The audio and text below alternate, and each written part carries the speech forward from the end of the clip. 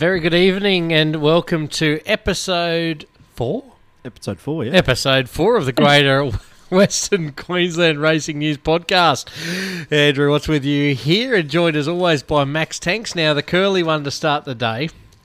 What song puts you in the mood? Now, this is the mood, not that mood, but the mood to be focused for race day or for anything in particular. What gets you focused? Freestyler. Freestyler, old classic. Good pipe-up song. It is. It I remember, certainly is. On the old footy trips back when I was in high school, it used to be blasting on the bus, I think. Yeah. Probably last 20 minutes before we got to the footy. So that's the old hype-up song, the Even Freestyler. still now, it works. Oh, it still works, yeah. Yeah, good job. What about you? Brooke Richardson joins us. Good evening. Good evening. I'm probably going to have to go with Welcome to the Jungle, Guns N' Roses. It just gets me every time. I love it. Really? I'm going. This is probably a little bit embarrassing. I'm going through a Katy Perry stage at the moment. What do you mean a Katy Perry stage? You've always been a big fan of Katy. Is it music or is it a nice blue eyes? What's it? Oh, she's got beautiful blue eyes, but no, I don't know what it is. There you go. Put myself in it straight away. There was often times at the RSL you'd hear Katy Perry blasting out of the kitchen. It's a bit odd, isn't it? He's got a little baby. His little baby girl now. My dad's favourite's Katy Perry, actually. Oh, yeah, it'll go down well. Okay, racing returned to the Central Warrego Race Club Charleville for 5 races on Saturday.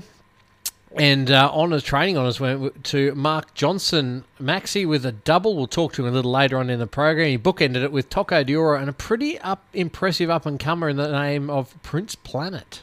Yeah, Tocco d'Oro is very consistent, a really good fresh horse, and it looks like he's come back in great order, taking his record to 3 wins first up from 5 attempts with a second in there as well.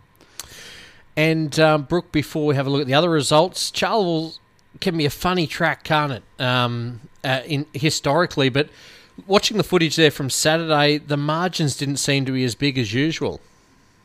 Yeah, that's for sure. I think every time you go to Charleville, you're not 100% sure how the surface is going to play out. There's normally, like you've pointed out, a big margin, but this time round, I think it was like a pretty even playing field. It raced very fairly, and yeah, there's a few horses there that I think are just sand track horses through and through. I know Tocco loves Charleville, so I wasn't surprised there, but it was a good day. Riding honours were with Dan McGilvray. He rode Tocco d'Oro, and the second leg of his winning double came up in race 4 for his boss, Craig Smith, and that was Hocked, Max. Yeah, he's broke a string of placings. Only just sort of been getting beat. Last few starts, I think 3 of his last 4 were seconds before taking the win, so a well-deserved breakthrough. And, Brooke, there was quite a few jockeys there on Saturday. Fair few girls as well. Alicia, Anna Bakos, yourself, Hannah Phillips and Zoe White were joined by Dan McGilvray, Paulie Randall, Dave Rewald and also John Rudd. Yeah, there wasn't a shortage of jockeys, that's for sure, which was fantastic to see. Zoe White made a big trip. I was actually really surprised to see her names in the field, but I think she made her trip worthwhile. Yeah, it's good to see that we're not struggling for jockeys at this stage just yet. The fields weren't massive either, but yeah, it's looking good so far. Race 2 was won by Bartos, Beck Kerwin and Zoe White, dominant over Old Town Road, 3 lengths and Sky Touch in third, Max. Yeah, interesting to note as well was considerably faster than the benchmark 60 on the day. So it might be a form race to follow there. Class B was won by Leica Special. Pat Webster and the one and only Brooke Richardson combined there. Brooke, a pretty impressive win on the $2.20 favourite. Yeah, 100%. I think this horse goes all right. It's got plenty of guts about it. It's a speedy horse, and I don't think you see often horses coming across from a wide gate like that at Charleville and burning the candle at both ends. The horse crossed them quite easily and was front running and finished off really well and still won by a considerable margin. And the horse performed really well last start at Roma also. So yeah, can't fault the horse. It's pretty handy. Good trainer, Pat Webster, as well. Brooke, have you ridden for him much previously?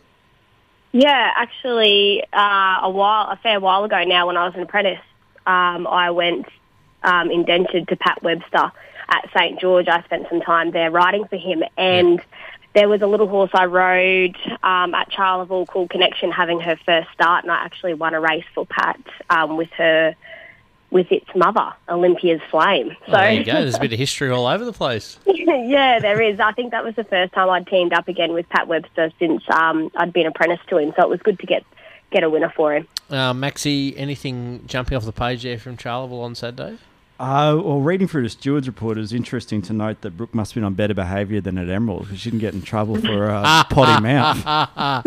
Oh, Brooke, yeah, you did. What happened there? Oh, look, I think sometimes in a race, things happen in a split second. It's heat of the moment.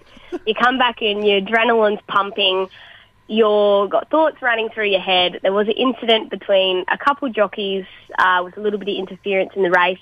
I was actually conversating with a fellow jockey. I wasn't actually having a go at anyone or pointing any fingers. I was just in general conversation, and I let the F-bomb fly. And, yeah, she wasn't on. It was I was in trouble. One of the best I ever heard were, I won't name the jockeys, at Aramac one year. It was an absolute ripper. The girls were into it. Well, Brooke, you did say you might... There, Brooke. Brooke, you did say you might need a tongue tie, so maybe we should have taken a bit of note of that before we stepped out of Emerald. Oh, God, look, yeah. Can't say my gear change wasn't suited, but anyway. Maxie, tonight's topic. Yeah, so top 5 today. I thought, obviously, everyone's got their own set of racing silks and they mean so much to each individual, but I thought top 5 racing silks that have captured you as an individual. So we'll kick off a few today, Brooke. The first one's probably a personal one. I'd have to say my all-time favourite colours, my father's colours that he is currently in his name now that he's training with. They're the cerise blue and pink. And those colours were actually my grandfather's colours when he was training. So hopefully they continue down the line in time to come. But they're still going strong. We actually still race in the originals. We only got this year like a new set. Oh, wow. So that's my all-time favourite. My second one, I went with Maccabi Diva. Yep. Her colours, the white and red checks with the blue. We can't forget a horse that's won 3 Melbourne Cups. I think them colours are just going to be in everyone's head forever. First female jockey to win a Melbourne Cup, Michelle Payne, white and purple checks, green sleeves. I think they're going to be colours that are remembered forever. And even once another female wins a Melbourne Cup, they're still going to be the favourite because they were the first. Black Caviar, I just think they hold a great story, not only for the horse, being an absolute champion, was named the world champion 2010, 11, 12 and 13 as a sprinter, undefeated. And it holds a story with Peter Moody, a man from the bush. I just think those colours are going to be something that people hold on to, and they have a story behind them. They're not just the horse.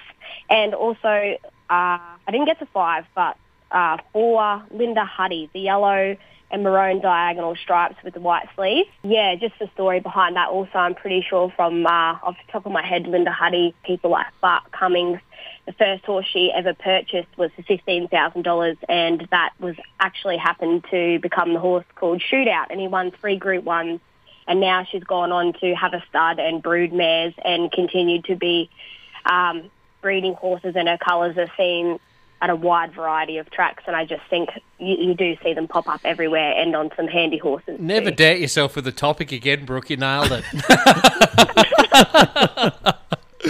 Maxie, go.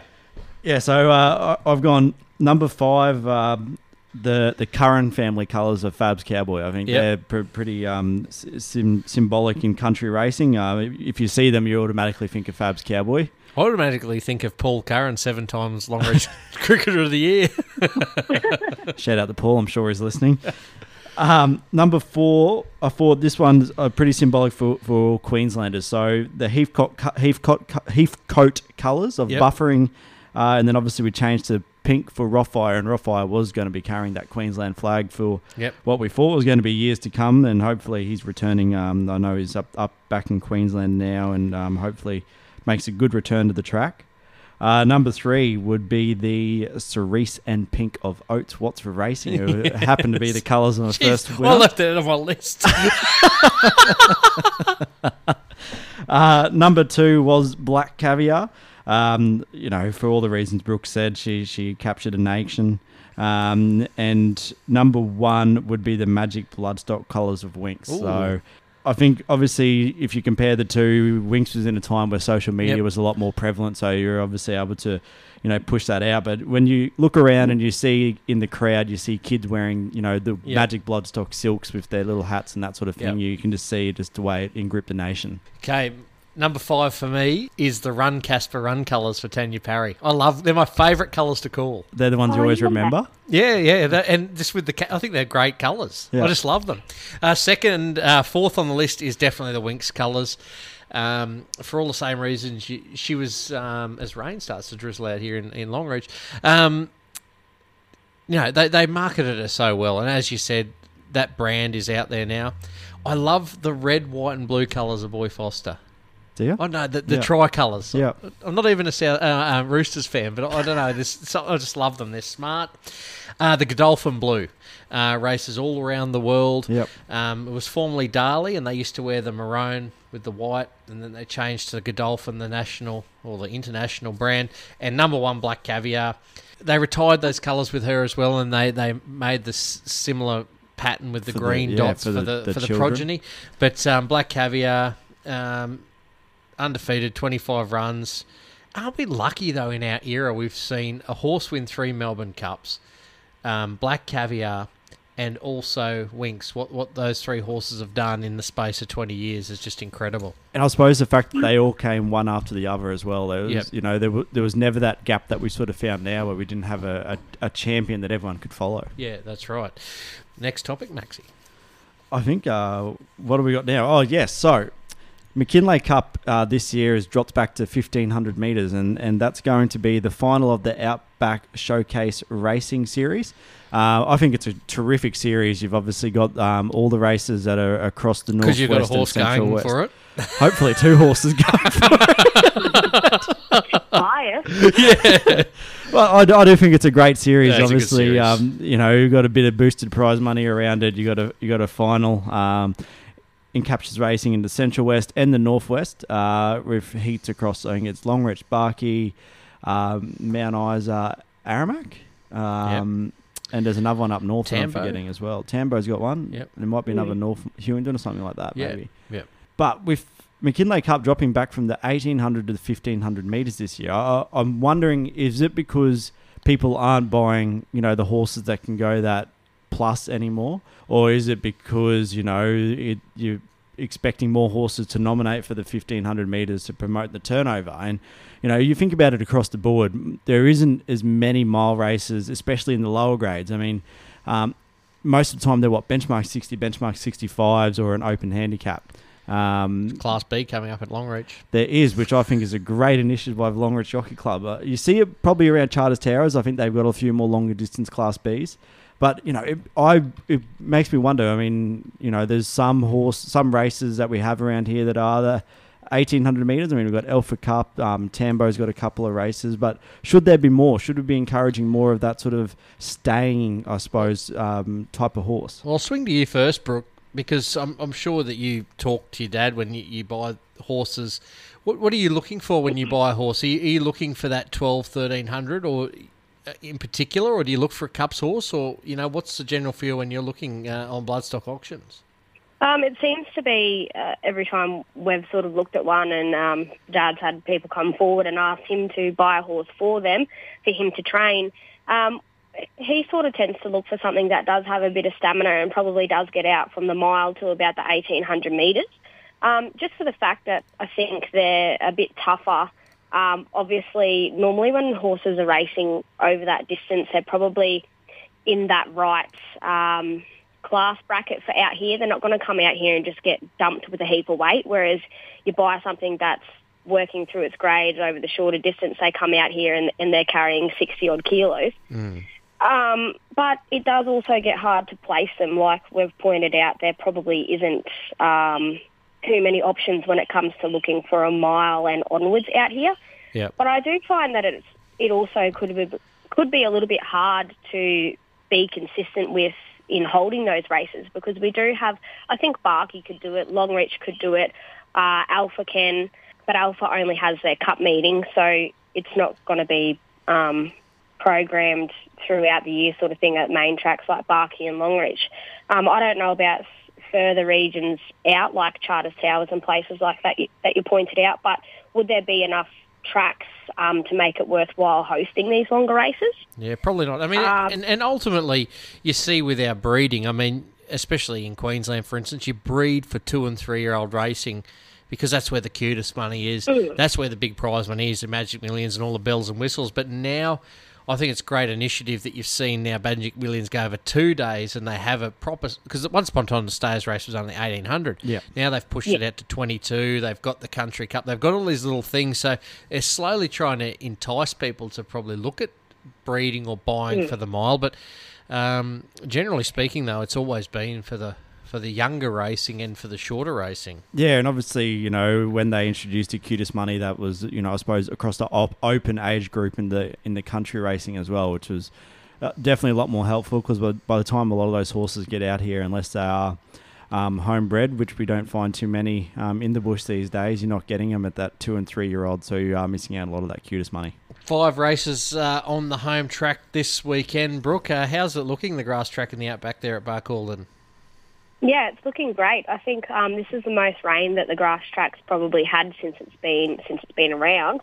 So I think it's been a pretty easy task to maintain it at this stage. Rainwater, you can't beat it. It just works wonders. Nothing's been working on it. Everything's worked on the training track. No one's on the grass. So it's had every opportunity to be the best that it can be. So I'll be looking forward to not getting dirt kicked in my face. Got a full book? I'm just missing the Class 6 plate. That's about it. Class 6 plate. Brooke Richardson, thanks very much for your time tonight, and we'll see you trackside on Saturday. Awesome. Thanks so much. We'll go to a break and come back with Mark Johnson.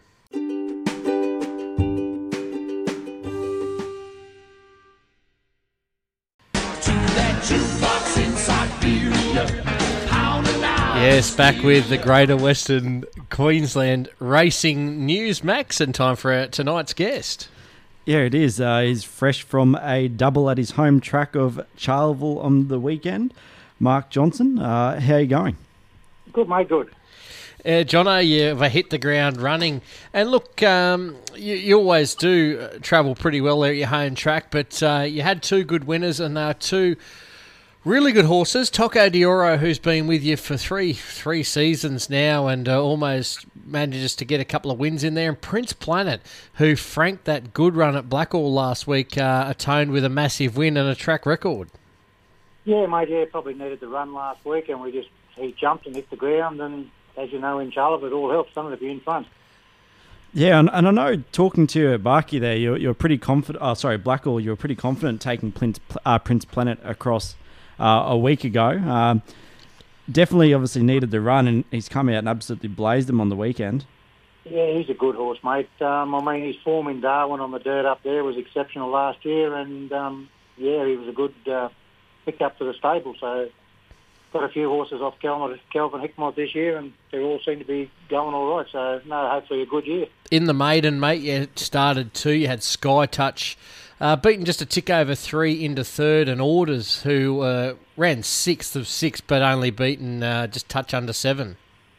Yeah, his run was pretty good, mate. He got back a long way and found the line. I know he didn't beat many home, and Sky Touch got caught a little bit wide, so he'll back up in Barkey this week. So.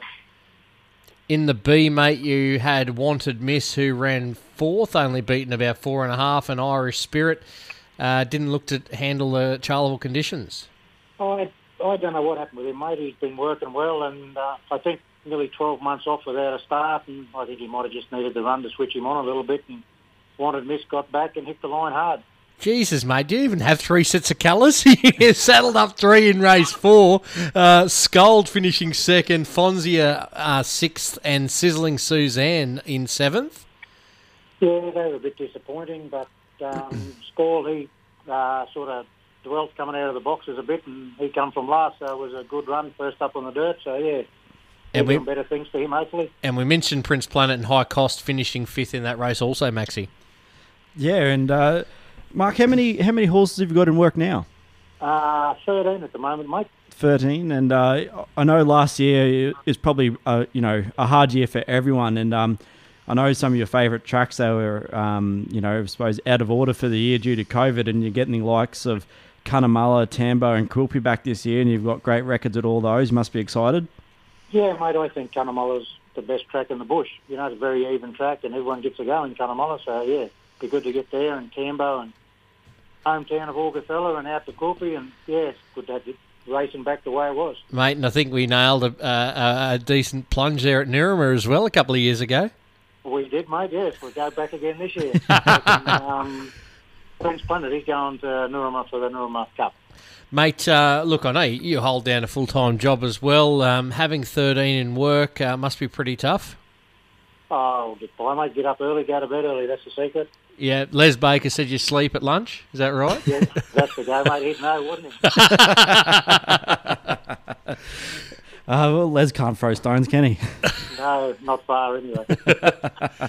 Mate, there was a horse that attracted a fair bit of attention last year, and I speak of Whiskey Apple, and he'd been through a stack of sets of hands, and you got him, and you got the cash at Charleville. Actually won a couple with him there at Charleville. Is he going to go around again this year? Went and picked him up today out of the paddock, mate. So, yeah, he's back in his stall right now eating. And there's always a bit of conjecture at the track there at Charleville, and I speak of the winning margins in some races, but they, apart from a couple of races yesterday, they seemed to be a bit tight. They tightened up the field margins, and it didn't seem to be the dust. No, well, track seemed to race pretty even. Most horses that are in front seem to win, where Tocco, he come down the middle of the track, and I think a couple of others were a couple off the fence, so times were good, so track seemed to play pretty fair, I think. And obviously we saw one step out at Barkey last year in the form of Rebel Rebellion. He's been transferred, obviously. I suppose he went down to Ipswich and ran a really valiant third after that. Tell us about him. Are we going to see him step out again soon? Oh, not for a while, mate. He's having a knee operation on Tuesday. He's probably the best horse I got, I think, but that's the way it goes with the good ones, I suppose. And Jono, your training career, I remember early on running into you at, I think it was Augathella, and you had the Fred team there, and you got a whole heap of people into racing. Just give us a bit of your background, how you got into racing. No, I think punting and alcohol, I think. Yeah. No, I grew up in Augathella and around a few of the older blokes that had horses and got a few shares in a few, and then me and my brother and my sister were quite a couple, and first horse I got was Coal Shot, and I think we won 17 races with him. He went 21 starts without missing a place. Wow. I thought, how easy is this? And yeah, it's not that easy. Oh, very good, mate. Now, jockeys is always a contentious issue around the southwest. Are there any based in Charleville at the moment? No, only Ross and Ross Tilley. He's here. He rides a few. Yep. But no, it's a bit of a hard thing. I've sort of teed up with Paul Randall a bit at the start of the season, so he's going to ride for me for a while, and we'll see how we go from there. It was rumoured there was another comeback on the cards for Shuey. Can you confirm or deny? No, I don't know, mate. I was talking to him this morning, but he never mentioned that. No, I think I just made that up. You wouldn't do that. Racetrack rumours. Watch that one fly around now. Yeah. Oh, thank you. Mate, where are you heading this weekend to Barcaldine? Taking 4 to Barkey. Good on you, mate. Mark Johnson, thanks for your time, mate, and big congratulations on your winning double there on Saturday at Charleville. Righto, thanks, man. And Max, that just about wraps up episode 4 of the Greater Western Queensland Racing Podcast. Big weekend of country racing coming up.